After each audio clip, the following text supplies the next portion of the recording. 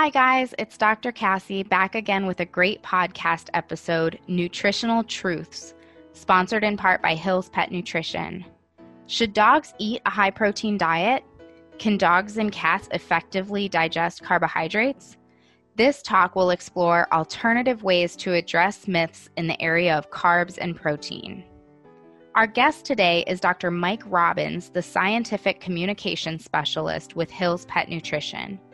He earned his DVM at the University of Tennessee, where his interest in clinical nutrition began. He then pursued a small animal rotating internal medicine and surgery internship at Blue Pearl in Louisville, Kentucky. From there, he spent 2 years completing his residency program in small animal clinical nutrition at North Carolina State University. With that, Dr. Robbins, over to you. Welcome, listeners. My name is Dr. Mike Robbins. I am a board-eligible nutritionist with Hill's Pet Nutrition, and today I wanted to talk to you all about some common myths and misconceptions that I believe the veterinary profession hears a lot, and a little bit how to address them potentially more effectively with clients. So it's not really, I think, a secret that a lot of clients come in with this misinformation. The digital age is out there. They can Google anything, and we all know Dr. Google doesn't filter these results or those search results all that well. So you can have your neighbor coming in with information from a blog, from their neighbor, from someone in their family, and it turns out that it may have come from someone who seems to be well respected within the nutrition community, but when you look a little bit further, they're not. And it's not even uncommon for veterinarians and veterinary staff to sort of these myths and misconceptions sort of beaten into their brain so much that they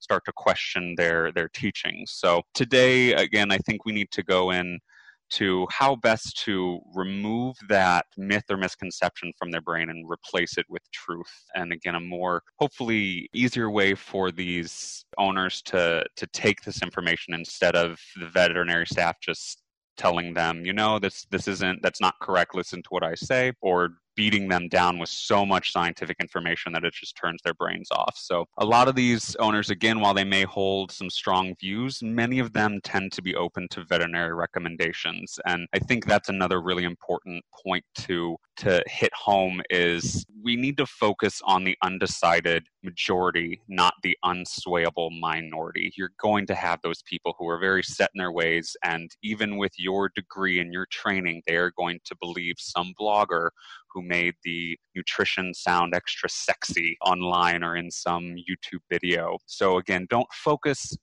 waste a lot of your time on them. Really go for those who seem to be more open. Again, these pet parents tend to be really overwhelmed with this nutrition information. So it's really important to provide well-searched or well-researched information, but again, presented in a more strategic approach. So really, I think the first step is to engage the client and try to understand why this particular topic is important to them, their interest in hearing more, sort of gauging that. If they're not willing to hear more about it, they don't want to hear what you have to say, it's probably not worth your time, at least at that point in time, to really try to engage them further. And then it's also, I think, important to realize where they get their information, or ask them where they tend to get their information most frequently, because they might be very open to your recommendations and your expertise, but it's not always that easy just to call into your vet and ask, hey, what do you think about high protein in these diets? Or what do you think about raw food? Because you're busy, you have a business, you're seeing patients, you're in the middle of procedures and whatnot, and it's a heck of a lot easier for them to get on Dr. Google and search something and try and sift through that. So again, it's really important to sort of just get a basic understanding of where they're coming from. And then I think one of the biggest things we need to change as a veterinary community is to really emphasize the facts and not the myths. For example, carbs are bad. That's the myth, right? You don't want to come into a discussion and start off with that. If the client says, I don't really want to feed carbs because I've heard they're bad, and you as the veterinary professional says carbs aren't bad, again, that's starting with the myth. We need to change the way we talk about this and say, carbs actually provide, and go down the list. So there's a subtle difference. It's not very It's not a very big difference, but it's a subtle difference in how we address that. Again, we didn't start off with the myth, we started off with the fact. And we need to keep these explanations as simple and to the point as possible, which is easier said than done, especially as many of us in the veterinary community. I mean, we're very scientific based. Obviously, that's what the majority of our degrees were in, and I think a lot of times we very much appreciate the scientific background on it and really delving in. Here's this study, and here's this study to support it. But pet parents, I think we're in an era where science isn't necessarily as sexy as it used to be. So again, keeping it to the point as possible, and then if you can use supporting visuals, use as many of those as possible. And again, provide an alternate explanation for that myth. If you need to repeat the myth, start off with disclaimers. So again, going back to that carb example, instead of saying carbs are not bad, another way to reword that could be, you may have heard some incorrect information about carbohydrates, and then go from there. And then really, again, I think we really need to harp home on the fact that it's focusing on those people who are open to listening and not those who are closed off. But really removing that myth, it sort of leaves a gap in that client's mind, and it needs to be filled with some specific fact, not generalizations. So again, I think that was a good sort of step into this discussion on a couple myths that I think are important, again, because we need to discuss a better way of talking about them with our clients, because what we're losing right now, I think, as a veterinary profession, and we're losing to the internet, and we need to do something different. So the two myths and misconceptions I wanted to discuss on this podcast with you all are really on protein and on carbohydrates. So let's start off with protein. I think there have been a couple companies out there that have done a very, very good job of marketing ancestral diets, raw diet, etc. We don't need to name any names, but they've done a great job of appealing to the pet parents and wanting them to feed, again, these high protein, these ancestral diets. Your dog's a wolf, they should eat like a wolf. Your cat is like that lynx or whatnot that came from the wild. They need to eat just strict protein and no carbs. And again, that's why I wanted to also discuss carbs, because I think this fits in with that. Let's get into protein. A lot of there's some companies out there that have done a really good job of marketing and trying to push these ancestral diets that high protein is needed for a healthy dog and a healthy cat. And there's not really a lot of science to back that up. But really, protein quantity is just the tip of the iceberg. More meatier aspect of this is really quality and bioavailability. And what do I mean by that? Protein quality is really assessing the level of essential amino acids in that protein source. And there's a common, again, misconception that animals have a protein requirement, and it's not really that. It's they have an essential amino acid requirement. The rest of their body can take over and make amino acids from additional essential amino acids. So the non-essentials can be made from those. And again, those non-essentials can be used for other things. But those essential amino acids are the ones that our bodies cannot make by themselves. So we have to take them in by diet. Same for dogs and cats. So that's quality. Then bioavailability, we talk about how easily your body can digest, absorb, and utilize those amino acids. And one of the big examples I like to give is a rawhide, a really, really high in protein treat, but it's not very digestible. So even though on paper, you're feeding a lot of protein to your dog with a rawhide, they're not able to really absorb a lot of that protein, so they're not utilizing it. So you're actually doing a disservice. So I think that's one of the really big things we need to pay attention to as a veterinary community, is that number that's on the bag doesn't really tell us a whole lot of information, unfortunately. Does give us some, because yes, protein quantity, I mean, if you have a severely protein restricted diet and you don't know that there are really high essential amino acids in there, or high level of essential amino acids, it could be a poor quality diet in general. And then I think that sort of leads us into the discussion of protein and renal disease. Obviously, therapeutic renal diets are either restricted in protein or low in protein. And there are some people out there, even vets included, who think that these diets are too low and actually are detrimental to our pet's health. What I would say is the the larger companies who I think have the resources to look at the actual amino acid levels of those diets and really have the staff and the knowledge behind that nutritional need, understand that when you have a lower protein quantity, we need to make sure that the quality is above and beyond. And many of these, again, the larger companies, if you call them, are able to tell you that they do make sure that those diets have well over the AAFCO requirement for essential amino acids, again, to make sure that these animals, or who likely need a lower protein, especially if they've been in uremic crises before, who do need this lower protein, we're not doing a disservice to them by feeding them this lower protein. We're making sure that they have that essential amino acid that's needed. And Hills has actually done a couple studies on their KD diet in both dogs and cats. So the KD diet is our kidney diet or therapeutic renal diet. And we've actually looked at both dogs and cats being fed this diet and then evaluated their muscle mass using DEXA scans. And all the studies that we've had, most of them, so the study times ranged from 4 to about 8 months of feeding, either found stable muscle mass or increased muscle mass. And that's, again, one of the really big things that these opponents of controlled protein diets or lower protein diets worry about, is they're worried that their animals are going to be muscle wasted. There have been a couple studies out there that look at commercial diet to renal diet, and honestly, those are probably the best designed studies when you're comparing these animals with kidney disease.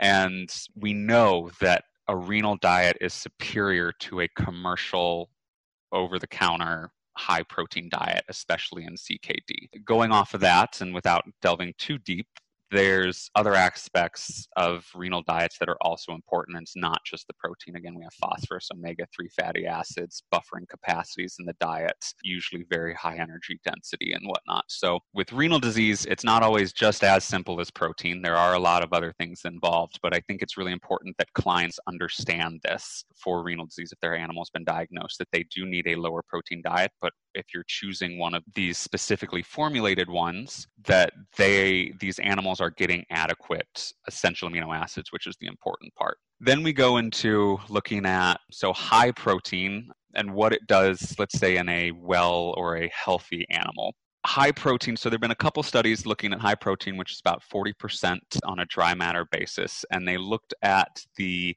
colonic postbiotics as well as the bacterial populations. There was one study that looked at a high protein raw diet fed to dogs and what it did to the GI microbiome. And I think this microbiome is going to be something that's going to be taking off for years. Now it's really a hot topic. But what they found was these changes with the microbiome were similar to what they see in dogs with IBD and acute diarrhea. Now, that's not to say that there's a causative agent, by no means, but it is something I think warrants some concern. If the animals aren't able to, if you provide a really high protein diet and the small intestinal tract isn't able to absorb all that protein, it goes to the colonic bacteria and then they utilize it. And we can again affect those GI microbes potentially in a negative way. There are some internal Hill studies that we've shown, not raw diets, but again, just high protein diets. And we're talking about 40% dry matter that decrease this beneficial or some of the beneficial bacteria like Bifidobacterium, Prevotella, and I always have a hard time pronouncing this one, but it's Faeciliobacterium. And there were others that they found that decreased with this high protein diet. In addition to decreasing these beneficial bacteria with this high protein diet, they're also seeing an increase in potentially pathologic bacteria like Clostridium and Streptococcus. They also see these postbiotics, and this is something that human medicine is dipping their toes into a little bit, and Hills has with our GI biome diet, is really those postbiotics, the things that are created, the molecules and substrates that are created after the bacteria has a chance to utilize the substrates within the colon. And these high protein diets, they've seen that these postbiotics, there's some negative or potentially negative postbiotics that are significantly increased in these animals, such as indole sulfates and other postbiotics that can be linked to inflammation and even kidney disease. Again, this is by no means causation, and we don't really know the overall effects on total body health. It hasn't really been established at this time, but I think as years go by, we'll learn a heck of a lot more. But again, something just to pay attention to. Is a high protein diet necessary? No, I really don't think so in a lot of cases, especially for healthy animals. So that's a little bit about protein. So again, is high protein, is this ancestral diet really, really needed? No, it's not. So talking to clients,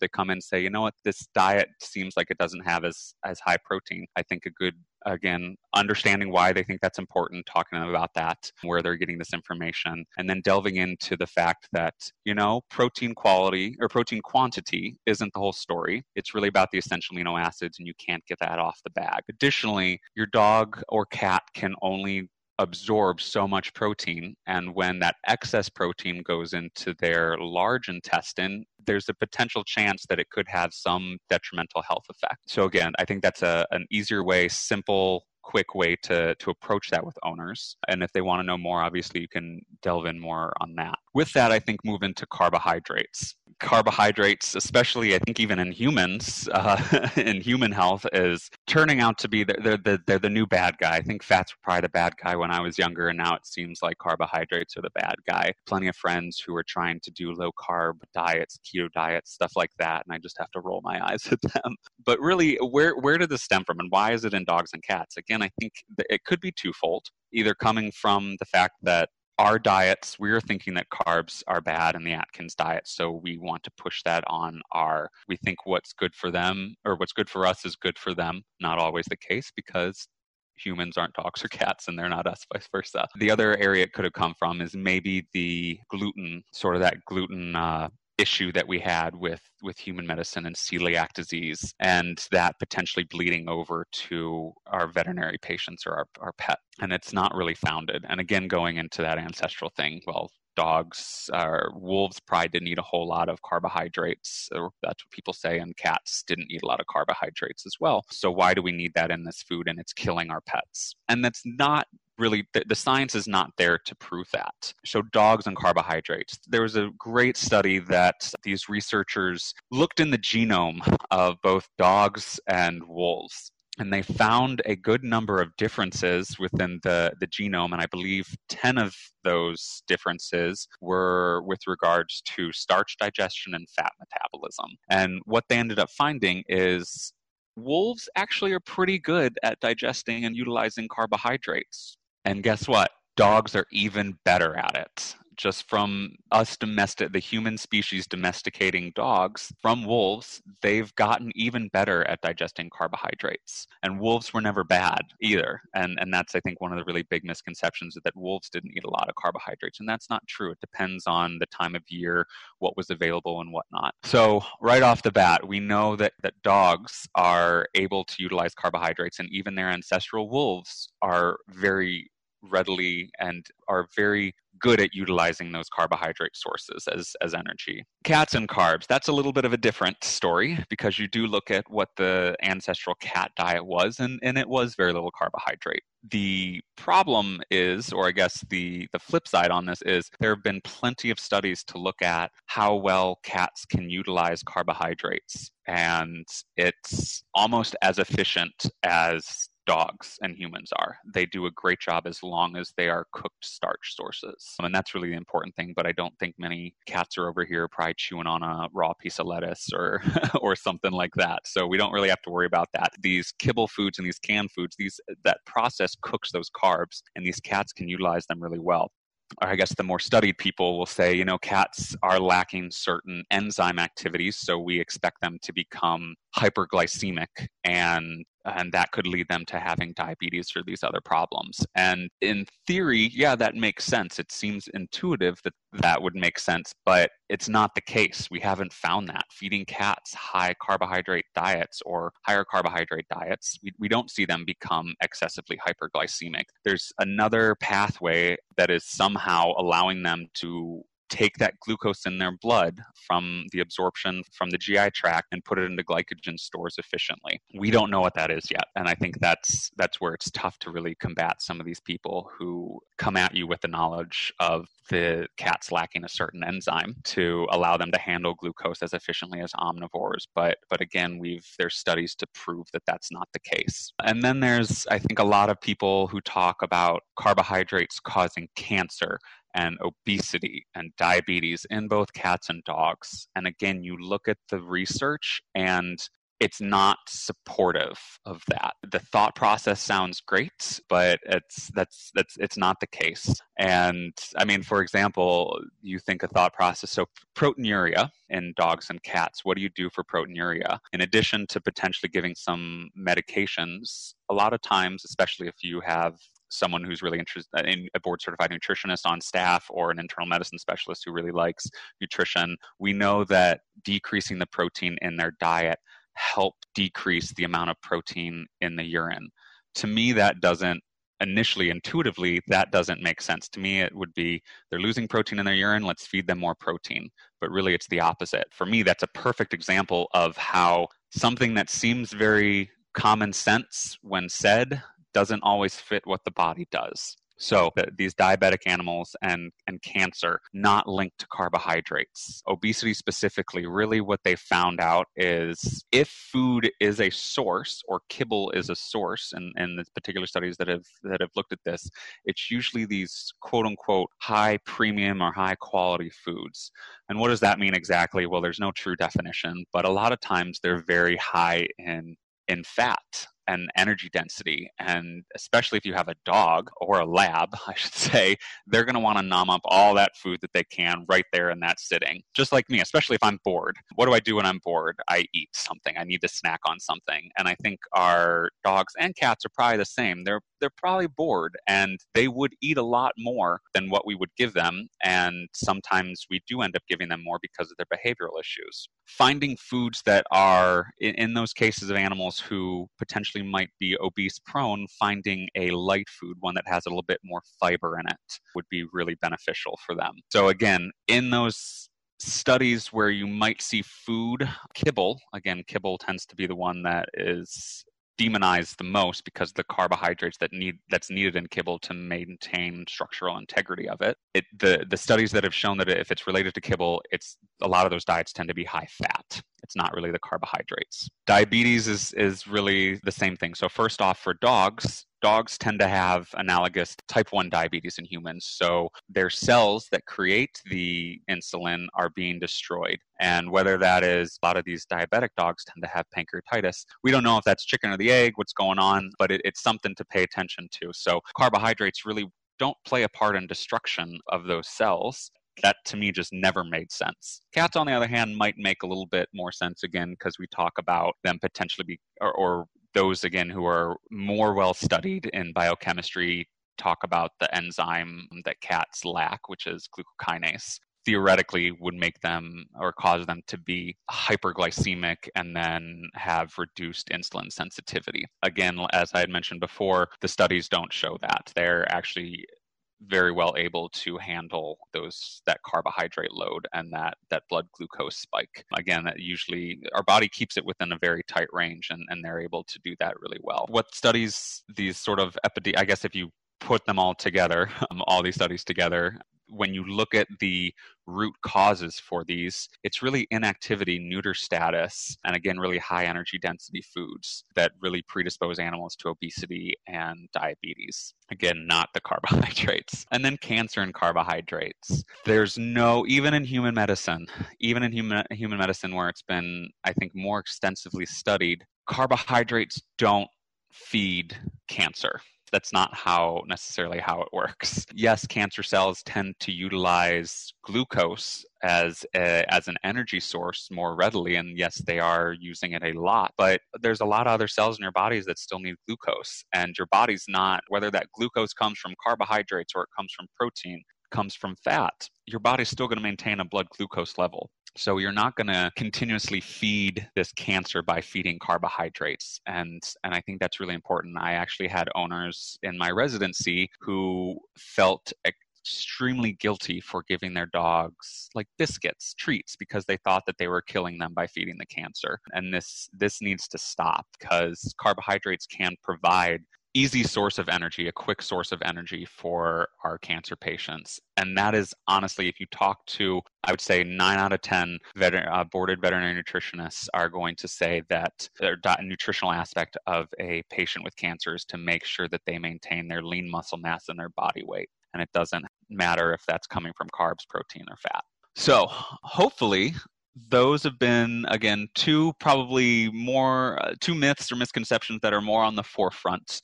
And again, the little bit that we talked about in the first part of this podcast on how to more efficiently address this with pet owners and even potentially colleagues who might have these misconceptions. Hopefully this was enlightening for you all, and I wish you all the best. Well, guys, I hope this talk has been as informative and helpful for you as it was for me. With so much nutritional information available to pet owners on the internet, it's important for us to understand the science of nutrition so we can help pet owners sift through all the information and gain valuable nutritional knowledge to keep their pets happy and healthy. As always, we'd love to hear your feedback on this podcast, as well as ideas for topics you'd like to hear me cover in the future. Feel free to reach out to me at dvm@vetfolio.com or on Facebook at Dr. Cassie DVM. And remember, if one animal is better off because of you today, it's a great day.